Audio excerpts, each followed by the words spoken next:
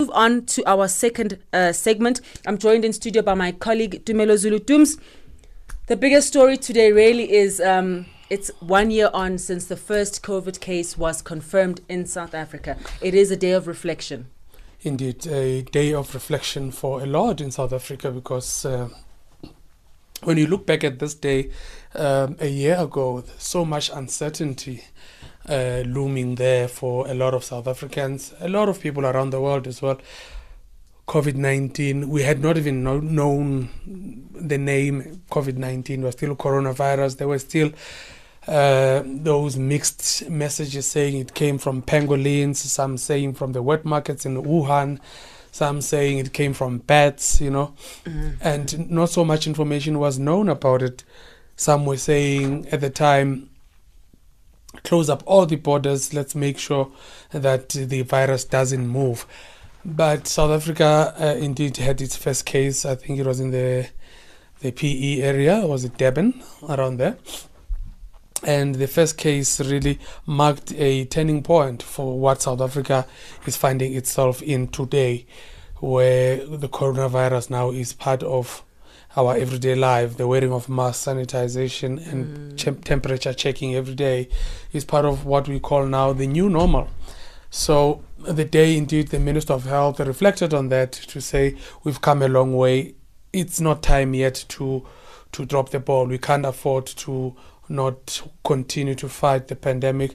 We know that the country and the world are now on a drive to vaccinate and inoculate large percentages of their populations in an attempt to curb this novel coronavirus spread.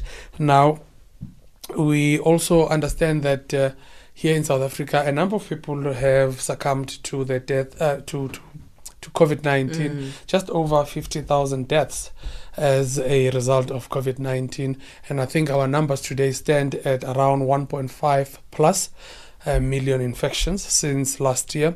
And on this day, when this was confirmed, I think subsequently a few days later, that's when we saw what has never been seen in our lifetime, hard lockdown, which we didn't know how would a lockdown work, where people were told to stay in their homes. We didn't know, so much information. There was a lot of disinformation, WhatsApps messages going up and down around.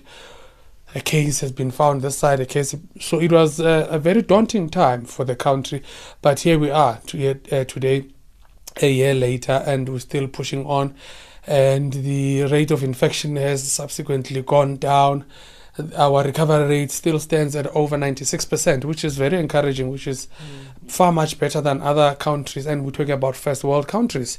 So we are still far, far much better. Our response team has been one of the best. I remember at some stage, the World Health Organization said South Africa's response to COVID-19 was one of the best in the world. So for now, the message that is going forward, each and every country is pushing vaccination amid whatever speculations there may be around the vaccination program itself.